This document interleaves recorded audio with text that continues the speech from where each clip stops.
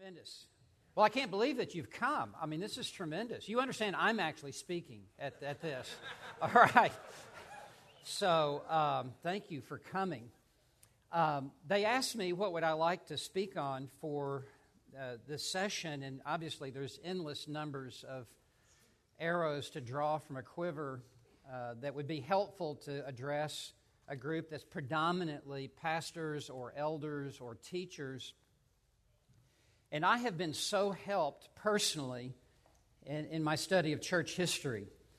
Martin Lloyd-Jones said the most important thing that a minister can know, apart from the Bible and theology, is church history.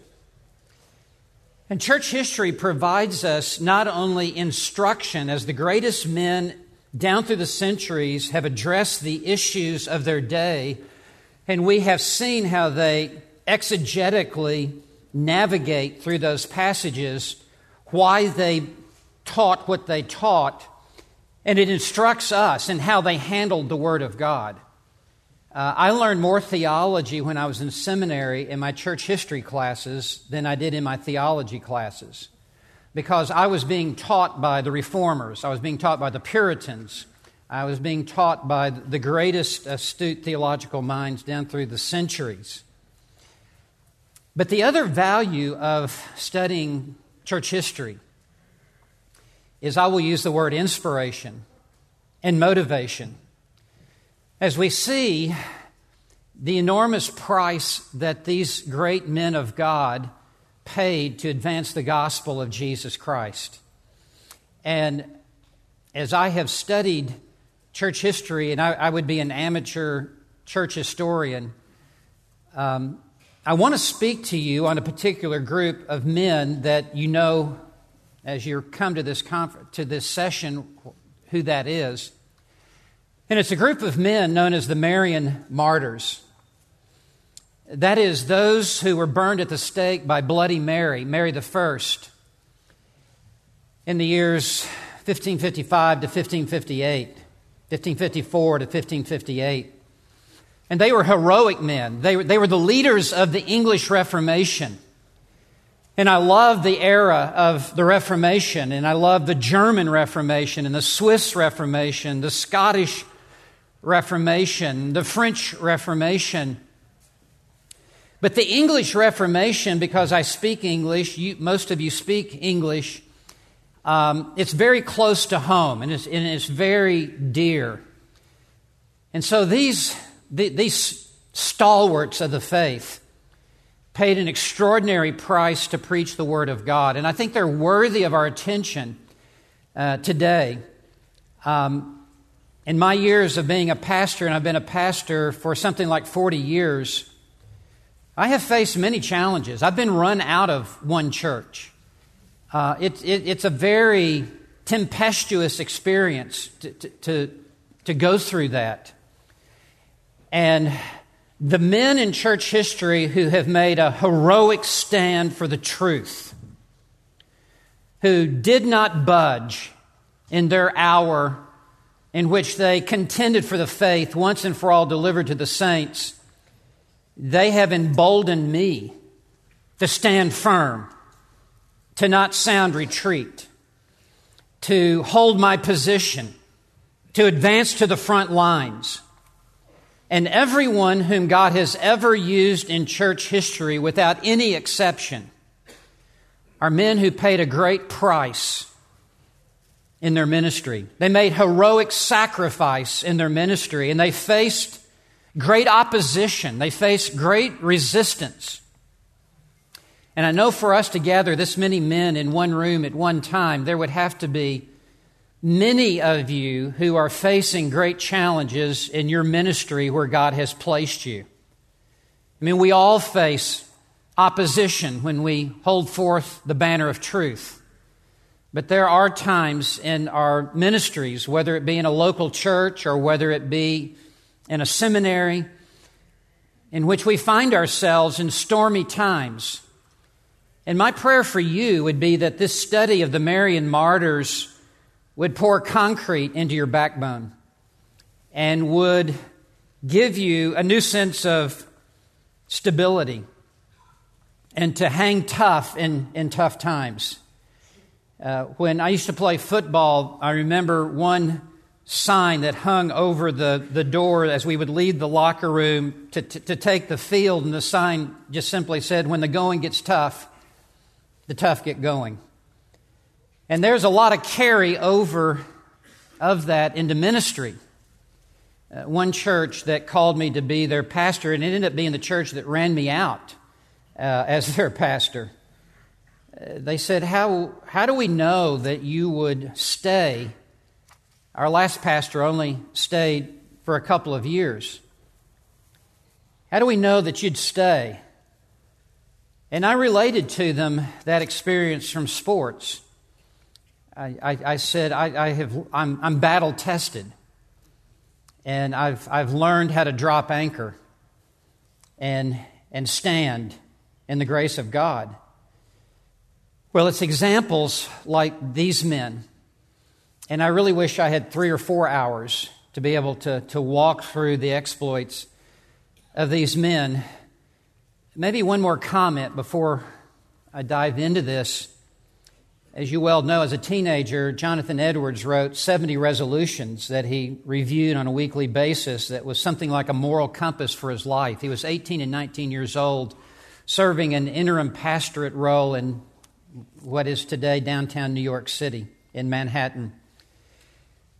And as he wrote those resolutions as a teenager, resolution number 10, resolved. When I feel pain, and he's referring to ministry, when I feel pain, to think of the pains of martyrdom.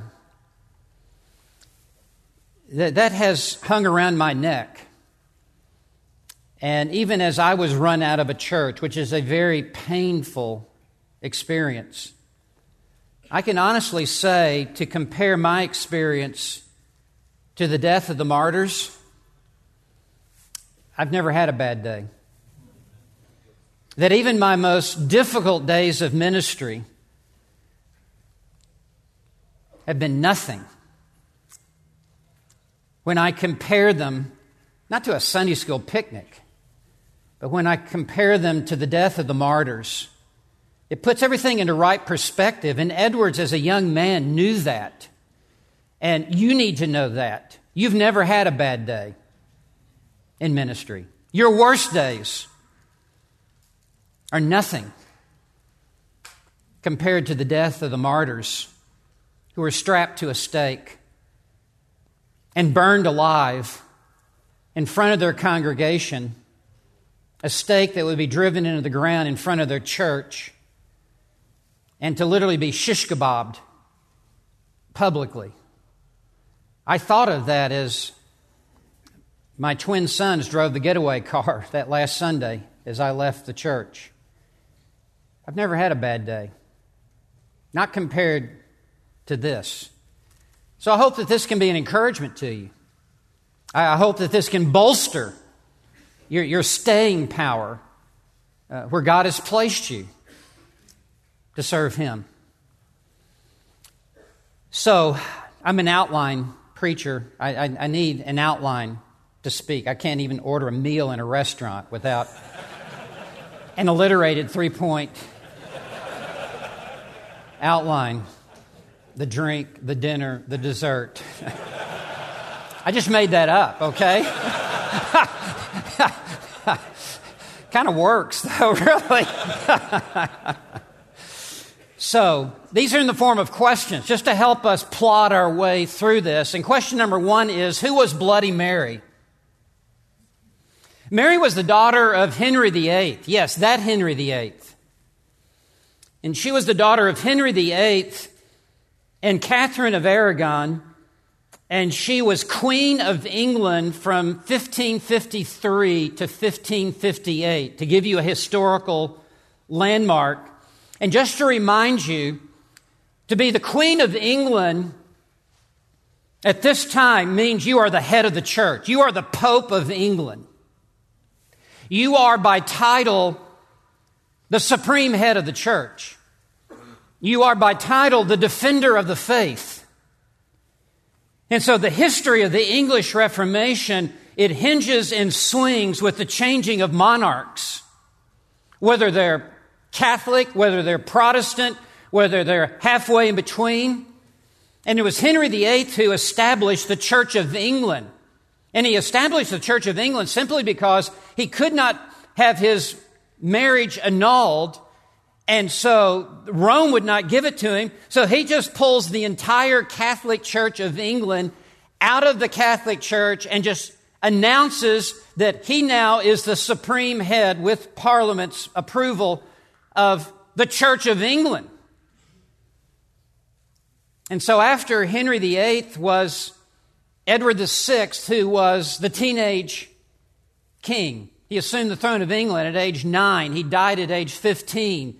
He was intensely, thoroughly Protestant and Reformed in his doctrine, but he dies at age 15, and he is followed by Mary I to become the third head of the Church of England. And Mary I proved to be a devil with a blue dress on. And she proved to be the worst nightmare that the Reformers and the Protestants could ever have. J.C. Ryle writes of Mary that from her infancy she was a rigid adherent of the Roman Church. She was a papist of papists, conscientious, zealous, bigoted, and narrow-minded in the extreme. And so under Mary's reign, 1553 to 1558, number one, Mass was restored in the church. Mass had been abolished under her half-brother, Edward VI. And so now the Church of England, as they take the Lord's Supper, it is a Mass which is blasphemous.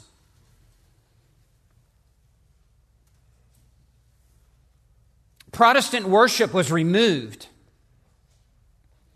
The Reformers were denounced. Foreign Protestants were banished from England and sent back to Europe. Protestant leaders were deprived of their offices of pastor or minister or professor, whether it be in a church or in a university. They were all stripped of Protestants. And many Protestants were forced to escape for their life. John Knox was one of those. John Fox was another one.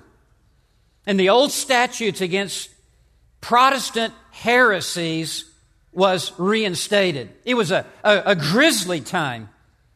And Mary's advisors pushed her to go yet even further, that we will burn at the stake everyone who does not adhere to Catholic dogma in the Church of England. Special commissions were appointed to examine and to prosecute Protestants. And the only choice that they had was to recant their beliefs or to be put to death by fire. And so Mary I, well earned her name Bloody Mary. So that's who Mary was. Queen of England, head of the church, defender of the faith. Second, who were the Marian martyrs? Well, they were among the strongest Protestants living in England. There were 288 at a minimum who were martyred. One was an archbishop, Thomas Cranmer. That means you're over all the ministers in all of England. The archbishop answers only to the king, and you preside over every pulpit and over every church in all of England as the archbishop. So, among the Marian martyrs, one was an archbishop, 4 were bishops, meaning you preside over an entire city. So one was Nicholas Ridley, who was the Bishop of London, and he is now over every minister and over every pulpit and over every church in all of London. And at this point, there are no other churches. I mean, there are no denominations. I mean, you're either in the Church of England or you're nothing. And then there were 21 clergies who were put to death. Pastors, preachers. 54 were women. 4 were children. And the rest were businessmen who were common laborers. And they were from virtually every occupation in all of England. I have the list here that I compiled, and it would take too long to read this list, but just to give you a flavor and a feel, they were preachers and bishops and rectors and fishermen and butlers and barbers and butchers and surgeons and upholsterers and et cetera, who stood with their pastor. And out of the rank and file members of the congregation were willing to adhere to the doctrine that was being taught from the pulpit. And it wasn't just preachers who were put to death and burned at the stake. It was also businessmen. It was also housewives. It was also children who were all in with Christ. And they were willing to pay the ultimate sacrifice for what they believed. There was no easy believism going on, or relatively little. Third question, when were they martyred? It was over the last 4 years of Mary's reign of terror. In 1555, 71 were burned at the stake. In 1556, 89 were burned at the stake. In 1557, 88 were burned at the stake. And in 1558, 40 were burned at the stake. J.C. Ryle said, quote, "The faggots never ceased to blaze while Mary was alive." That there was a smoldering faggot somewhere in England at any given point in time where true believers were being put to death. Who is to say what awaits us here in America? Fourth, why were they martyred? These martyrs were not put to death for any criminal crime that violated God's word. They were not rebels against the queen. They were not anarchists against the monarchy.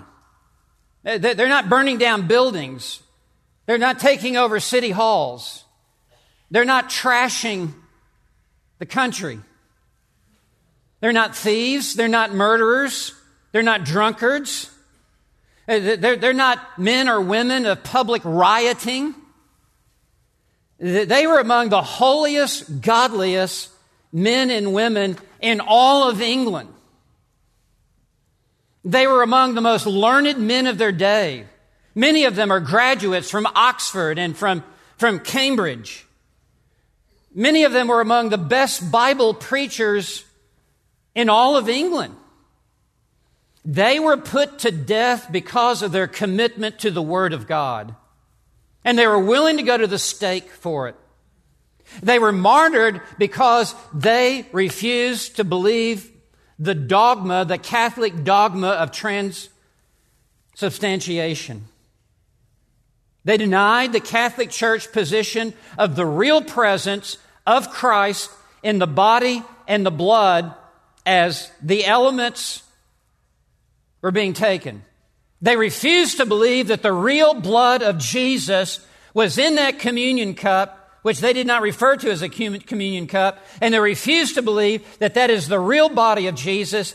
They refused to believe that Jesus is still being sacrificed in heaven and His blood is flowing from His wounded side from heaven into this communion cup, and as you drink of the cup, you are drinking of the actual very blood of the Lord Jesus Christ. For them, it was an outrage and a blasphemy.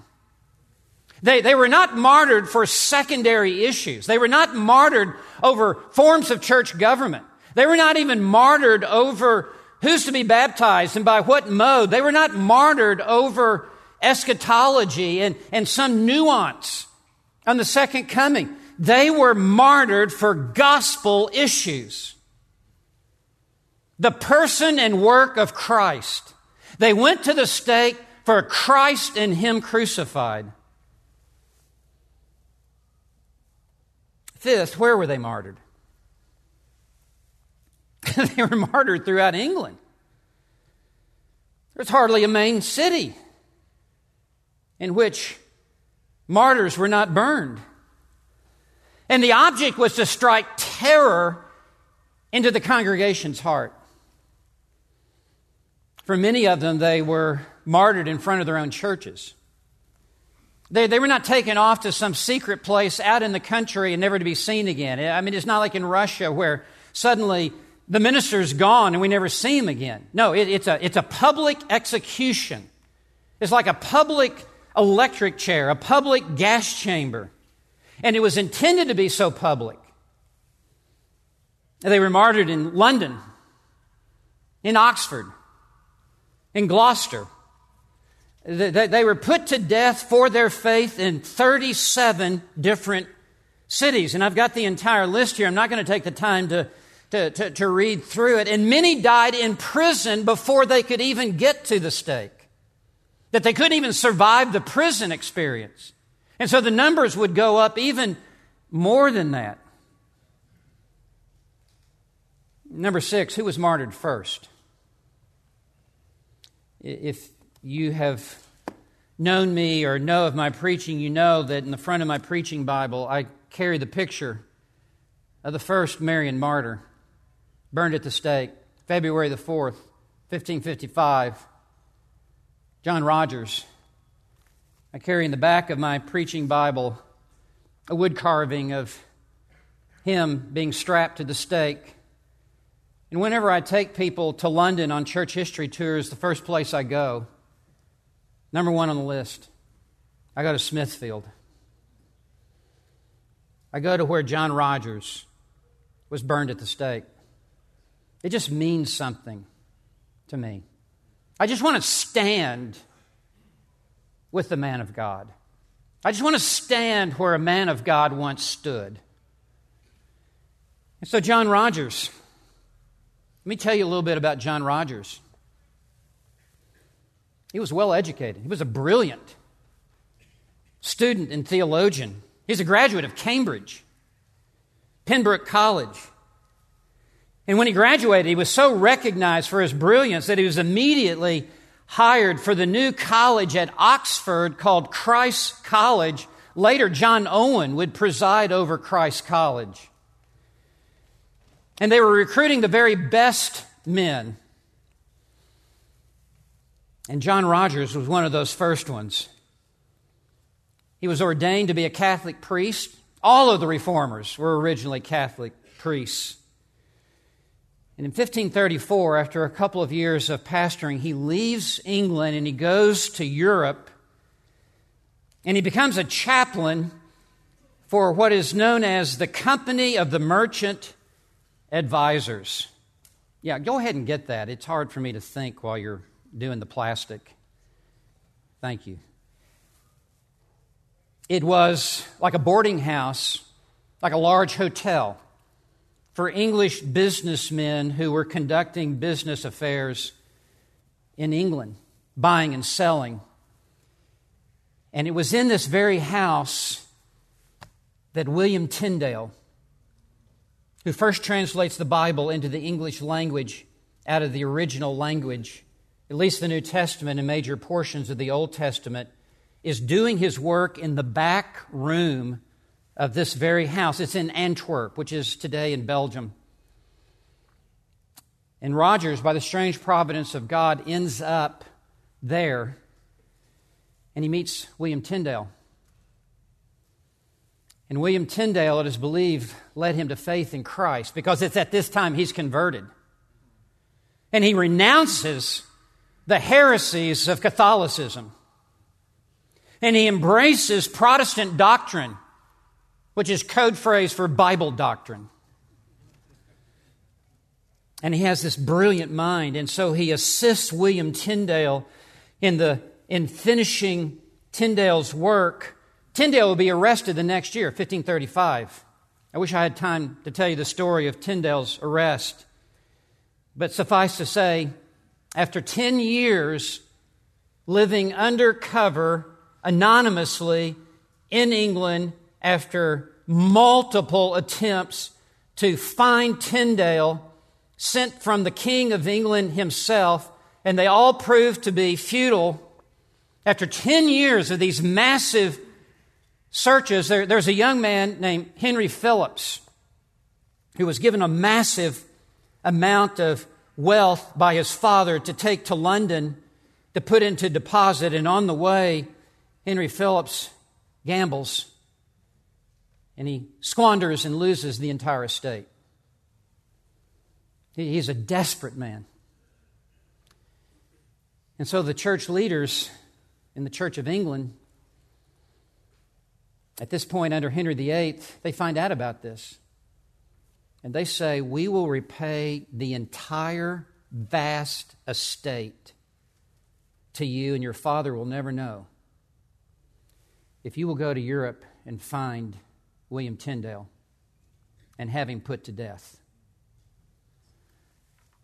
So Henry Phillips, through different connections, ends up in this very house where these Protestant-friendly businessmen are living, and William Tyndale is doing the translation work in the back, and where now John Rogers is. And Henry Phillips leads Tyndale out of the house to go for a walk. The other businessmen say, we don't trust Henry Phillips. There's something about him that's not right. And there was a certain naivety about Tyndale, and Tyndale allows himself to be befriended by Henry Phillips, who leads him on a walk down an alley, which is all a setup. He comes in behind Tyndale, points at his head, and the officials come out. They apprehend him and take him to the Valvorde castle, where he will be held for 500 days, and then burned at the stake, hung by the neck, and gunpowder put around his torso and blown up into so many pieces there's nothing left to bury. Well, John Rogers has been working side by side, looking up words, helping him figure out which is the best English word to translate this. Tyndale at this time is working on the Old Testament. And how this all happened, we don't know, because a lot of this is under just the cloak of obscurity. But John Rogers ends up with Tyndale's work. He no doubt gathers it up before the officials can come to confiscate it, escapes into the night. And he begins the process of trying to finish what Tyndale had not completed. What Tyndale has translated to this point is very interesting. He has done Genesis through 2 Chronicles in the Old Testament. He's done the New Testament 3 times. He's made some 4,000 to 5,000 edits from his original 1526 edition. He makes a second edition, 1534, then a third edition, 1535, the year that he is arrested.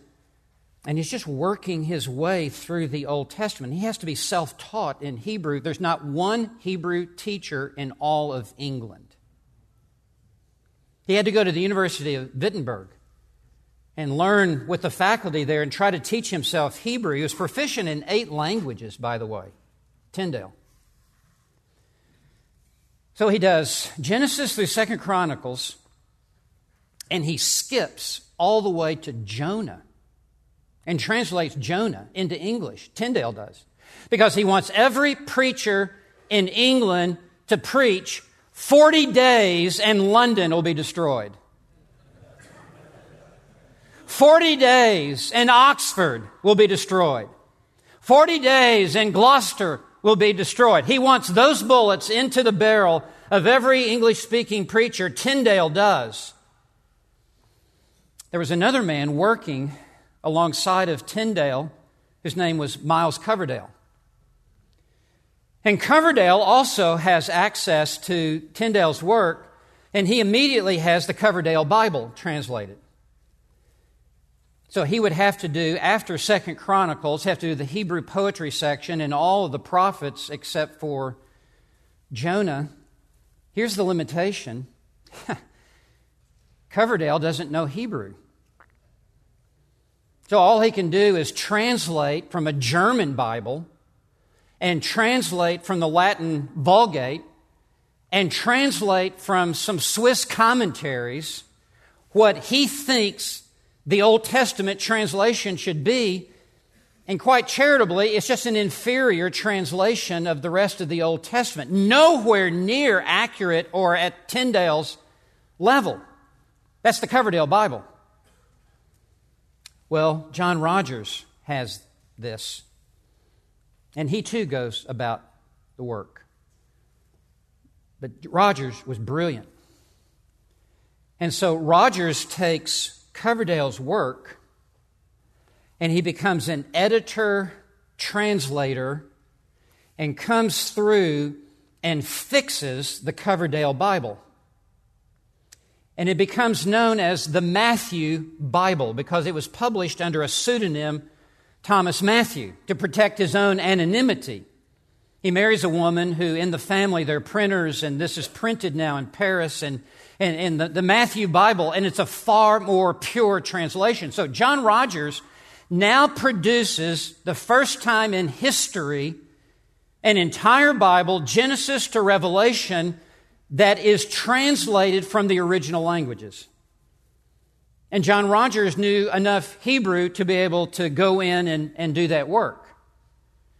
Even when the King James Version is translated, it's estimated that some 80 to 85% of the King James Version is just simply Tyndale and Rogers' work.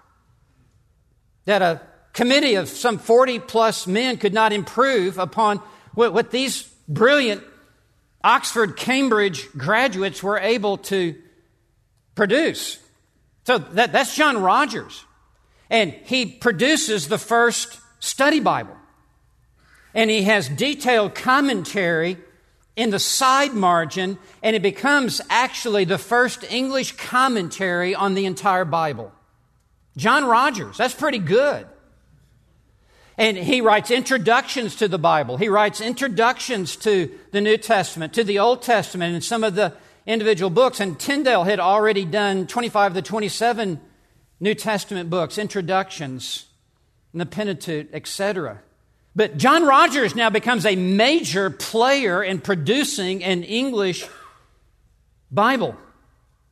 Once he finishes that, he goes to Wittenberg, Germany. He goes to the University of Wittenberg and enrolls so that he can be better taught theology and original languages. And he studies under Martin Luther, and he becomes a close associate and friend of Philip Melanchthon.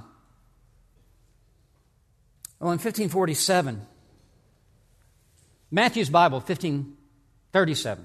1547, Henry VIII dies. And he is succeeded to the throne by Edward VI, who is the Protestant king, the teenage king. And when John Rogers learns of this, John Rogers realizes it's safe for me to return back to England and to carry on my ministry there. So John Rogers returns back to England, and the English reformers are elated to have Rogers now back in our midst. We know who you are. You're the editor of the Thomas Matthews Bible. You're a prolific preacher. And so he's put into very strategic pulpits in England. And he pastors St. Margaret's and St. Sepulchre in London. It'll be in front of St. Sepulchre, basically, will be where he'll be burned at the stake. In Smithfield, which is a subdivision of London. In 1551, the Bishop of London, Nicholas Ridley, names him to be one of his chaplains and to be a preacher at St. Paul's Cathedral. St. Paul's Cathedral is, if you've ever been to London, if you've ever been to St. Paul's Cathedral, it is an extraordinary Christopher Wren cathedral. I mean, during World War II, as Churchill is in his bunker beneath the city level, the street level, he would wake up in the morning and ask one question: is it still standing? Is St. Paul's still standing? It is an architectural masterpiece. And John Rogers is placed there to preach the Word of God, and he's made a divinity lecturer at St. Paul. So he's both preacher and teacher. But in 1553, Edward VI dies unexpectedly. And you know the story, how he tried to make Lady Jane Grey his successor, and she was queen for 9 days, until Mary, in a display of power, comes marching into London, and she overthrows Lady Jane Grey, and she becomes now the Queen of England. She is a staunch Catholic, as J.C. Ryle says, to an extreme, and she assumes the crown to the dismay of the reformers who have been put into place. I mean, one of Edward VI, he had 6 royal chaplains, one of whom was John Knox. And he dispensed John Knox throughout all of England to go preach the doctrines of the Reformation to the major cities of England. I mean, it was a glorious day for those who were a part of the Reformation in England. It's like the kingdom has come. And then in but days or weeks, the whole thing shifts. He dies. Edward. Knox has to flee to the continent. Ends up in Geneva. But John Rogers, he doesn't flee. John Rogers has no reverse gear. John Rogers keeps preaching. He keeps preaching publicly. He preached at St. Paul's that upholding the, quote, true doctrine taught in King Edward's day, he upheld the true doctrine taught in King Edward's day and warned against, quote, popery and idolatry and superstition, close quote. And the Catholic message is nothing but heresy. There's not a drop of saving grace in Rome, only damnation. And so Rogers becomes a marked man. He's arrested on August 16th, 1553, and summoned before the authorities to give an account for himself.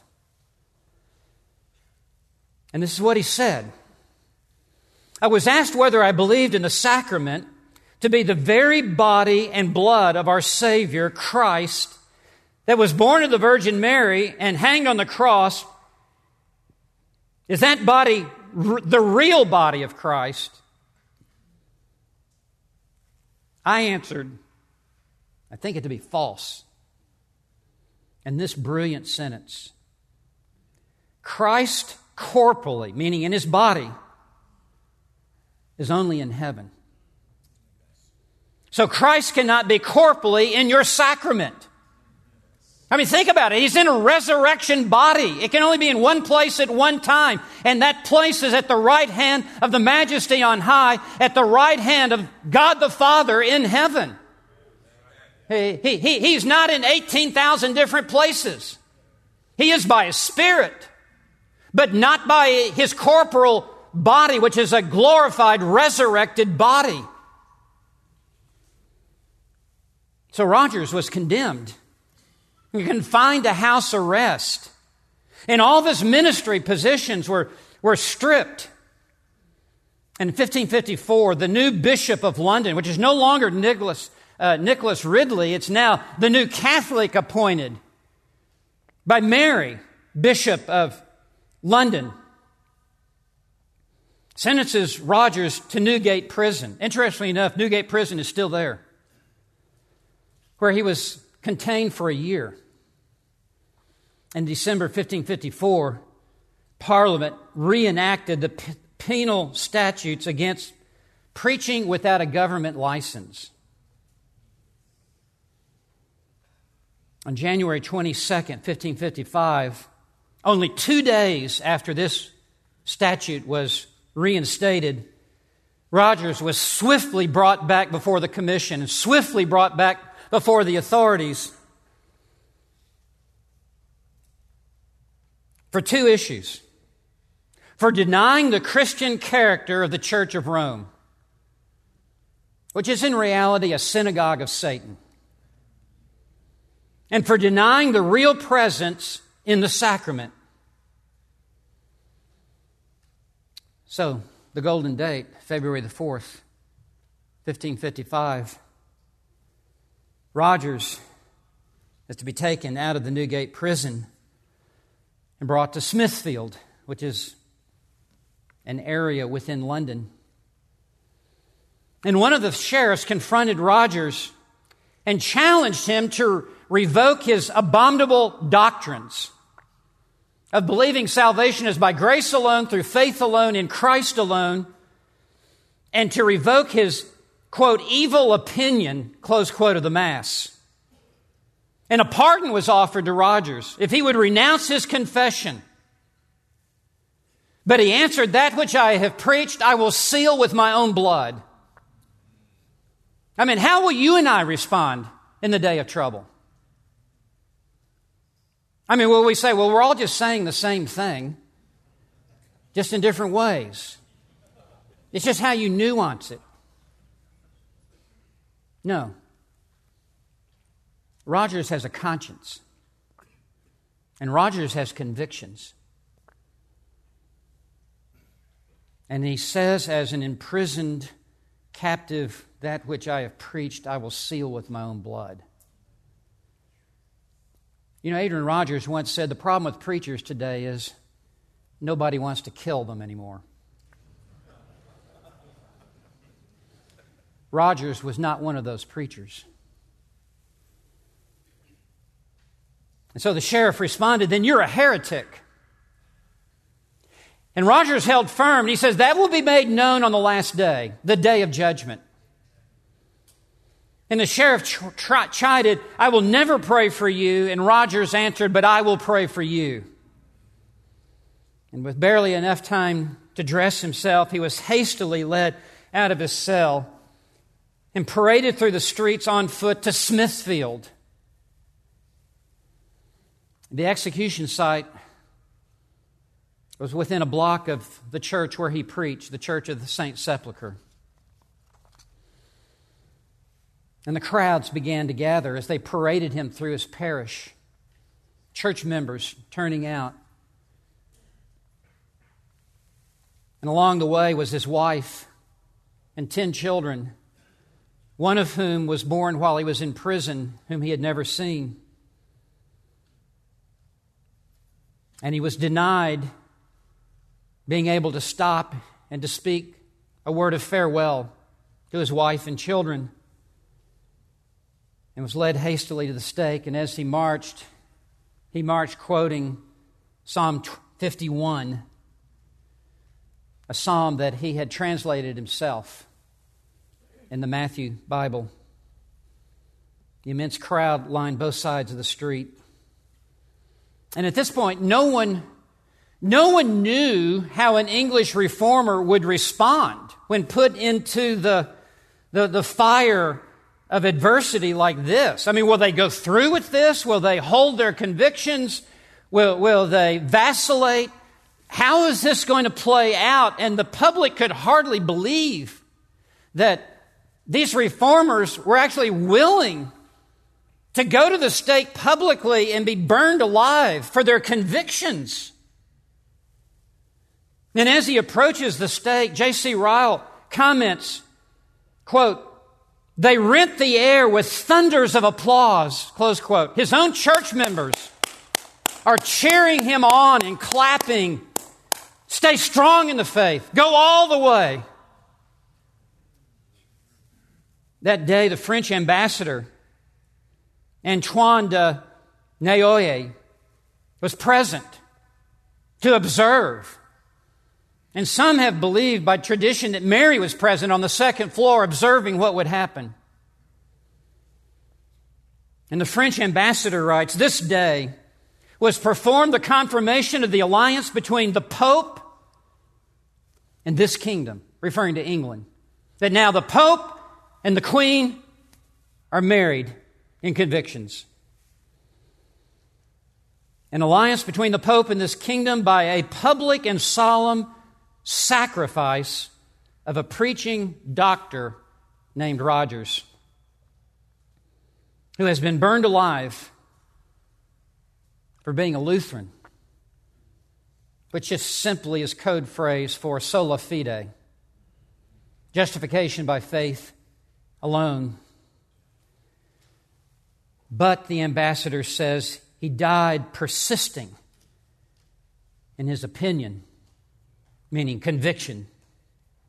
At this conduct, the greatest part of the people took such pleasure that they were not afraid to make many exclamations to strengthen his courage. Even his children assisted in this, comforting him in such a manner that it seemed as if, listen to the end of this sentence, as if Rogers had been led to his wedding. These men did not die whimpering and whining and complaining, shriveled up like a question mark.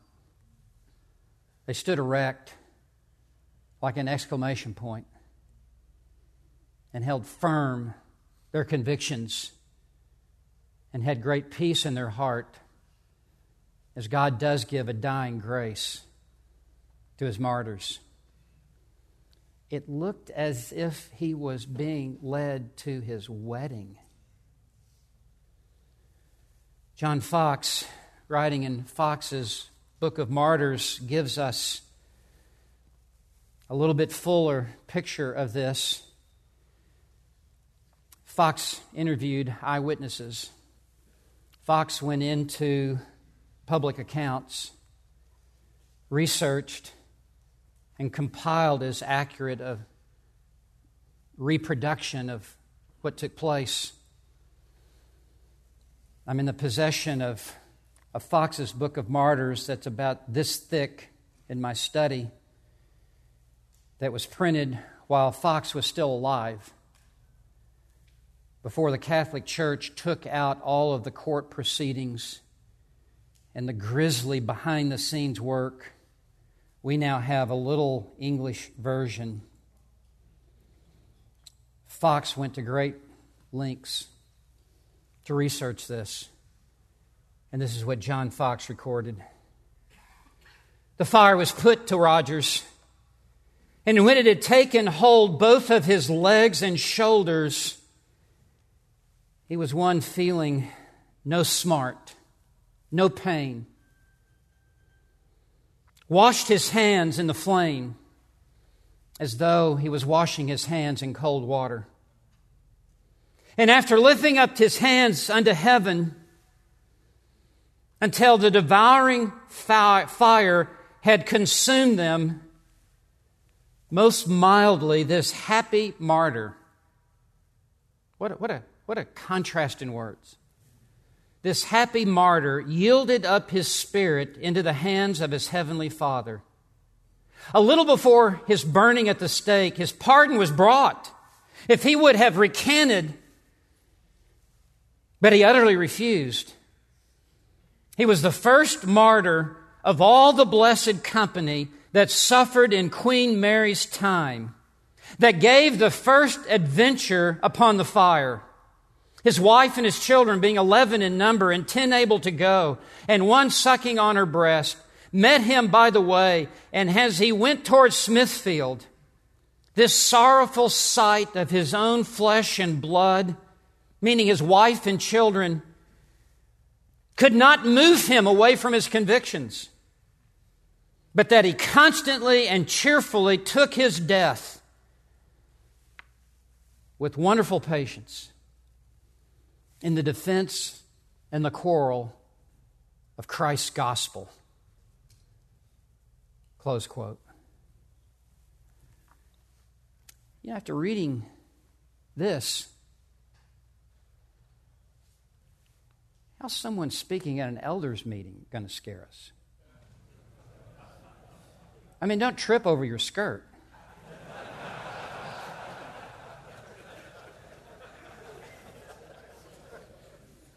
I mean, you're ready to leave the church. You're ready to go get a paper route or something. Just whining. Or some little woman on the back pew of the church, some blue-haired woman on the back pew of the church thinks you're too loud when you preach, or you preach too long, or whatever, and you just go home shriveled up in a fetal position. Man, you read stuff like this, boys become men. I mean, you grow up. You mature. I mean, you get on their wave and you ride the wave with them, and it instills courage and boldness and convictions and willing to sacrifice where you see men make real commitment and back it up with real sacrifice. We need this. We need to be discipled by John Rogers and men like Hugh Latimer and Thomas Cranmer and Nicholas Ridley and these other martyrs. We need to sit at their feet and for their influence to drip down upon us. So why is this martyrdom significant for us today as preachers? And I just realized I have another 30 pages of notes. And I need to land the plane here immediately. And I haven't even gotten to Latimer and Ridley, who were strapped to the same stake and burned at the same stake at Oxford. Master Ridley, play the man. We shall light a fire this day in England that I trust shall never go out. And Thomas Cranmer, who is taken to the stake, and he puts his right hand into the fire first, because it was this right hand that had written his recanting of his Protestant beliefs. No, this hand will be burned first because it turned its back upon Christ. I mean, we haven't had time to get to these luminaries. Now, let's just wrap this up here with Rogers. Why is this martyrdom significant for us today? Because the days in which we live are fast becoming a day not unlike the day of Queen Mary. Government intrusion into our religious liberties is rapidly on the rise. Hate speech. Being unable to speak out. In England, yesterday they passed, you can't even pray silently before an abortion clinic. Are you even believing this? You can't even pray silently. Stand on the street corner. Preaching against certain sins may very soon well be outlawed. And the right to speak out against doctrinal heresies of other groups may soon be taken away. Listen, you and I believe enough things that are so controversial, such as the exclusivity of salvation in Christ alone, and that every other religion is a fast track to hell. There is a way that seems right to a man, but the end thereof is the end of death. I am the way, the truth, and the life. No one comes to the Father but through me. There is salvation in no other name. There is no other name under heaven given among men whereby we must be saved. There is one God and one mediator between God and man, the man Christ Jesus, who gave himself a ransom for all, the testimony born at the proper time. Listen, you and I are dangerous.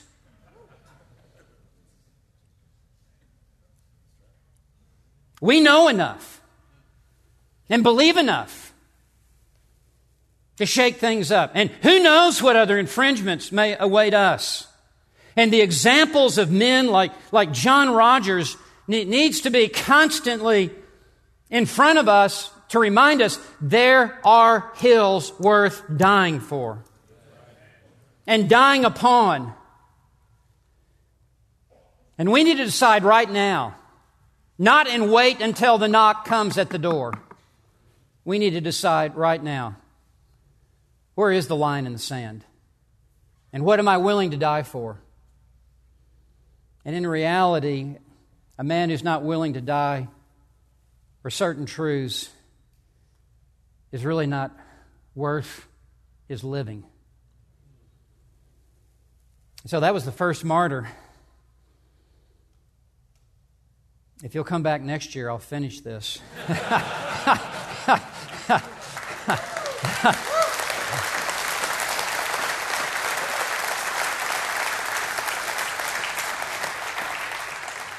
As an old preacher once said, give us some men who know the truth. God bless you. You're dismissed.